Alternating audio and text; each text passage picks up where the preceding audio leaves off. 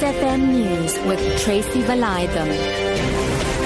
3 o'clock good afternoon. Police in KwaMashu, north of Durban, are investigating a case of malicious damage to property after a container belonging to an Ethiopian national was set on fire, although a man who was inside the container wasn't injured. Late last year, foreign shop owners in townships around Durban received letters instructing them to stop operating businesses in townships. The letters were from people claiming to represent local business people. Police spokesperson Captain Tulani Zwane describes the latest incident. A container used as a shop was burned down at Hamilton Road in KwaMashu in the early hours of this morning. There is no arrest made at the stage and we are still investigating this matter. No injuries were sustained by anyone who was in the container during this incident. The Reserve Bank says it never approved the transaction under which South Africa shipped more than 13 tons of gold worth more than 6 billion rand to Iran. The bank also won't reveal which South African institution was responsible for the shipment.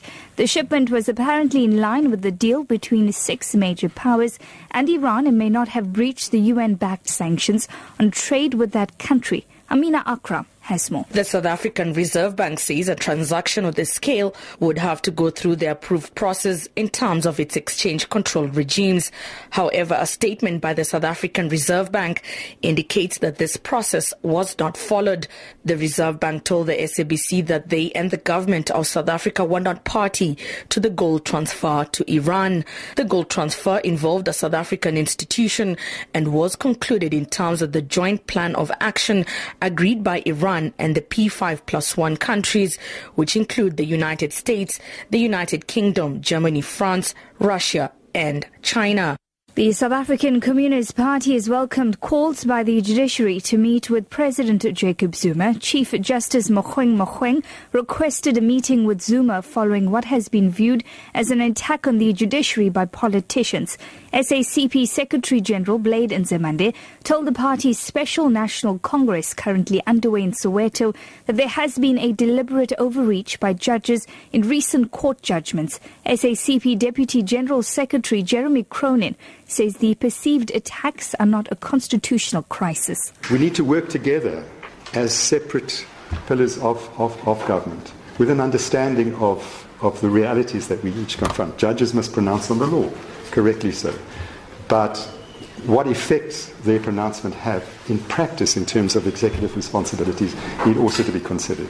So that's our position. We're not at war with the judiciary. We welcome an engagement. Ekurhuleni police are looking for a gang of armed robbers who killed a security guard and seriously injured a police officer in a shootout at Leondale near Alberton, southeast of Johannesburg. It's alleged that the 5 armed men robbed a chemical plant before the shooting incident. Police spokesperson Katleko Mokhale. In the ensuing shootout, 1 police officer was critically injured and the security guard was fatally wounded. At this stage, the Alberton police have launched a manhunt into locating the suspects.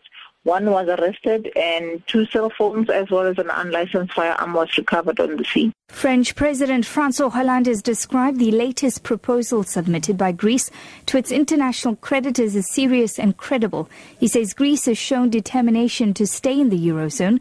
The German government says it's still too early to comment. Greek Prime Minister Alexis Tsipras has requested for almost $60 billion as well as restructuring of Greece's debt burden in return for commitment to raise taxes and reform pensions. The BBC's Mark Lowen reports. Whatever the positive spin, the Greek Prime Minister has made a major climb down. The measures that he's agreed are similar to what the creditors were demanding: tax hikes, pension reforms, lower public sector pay and more privatisations. He's not even managed to secure a debt cut, though this is likely to be discussed in the coming months. The proposals are likely to pass through Parliament today, but criticism at home will grow. Your top story this hour: police in KwaMashu, north of Durban, are investigating a case of malicious damage to property after a container belonging to an Ethiopian national was set on fire, although a man who was inside the container wasn't injured. For Lotus FM News, I'm Tracy Valaydham. I'll be back with your next news update at 4.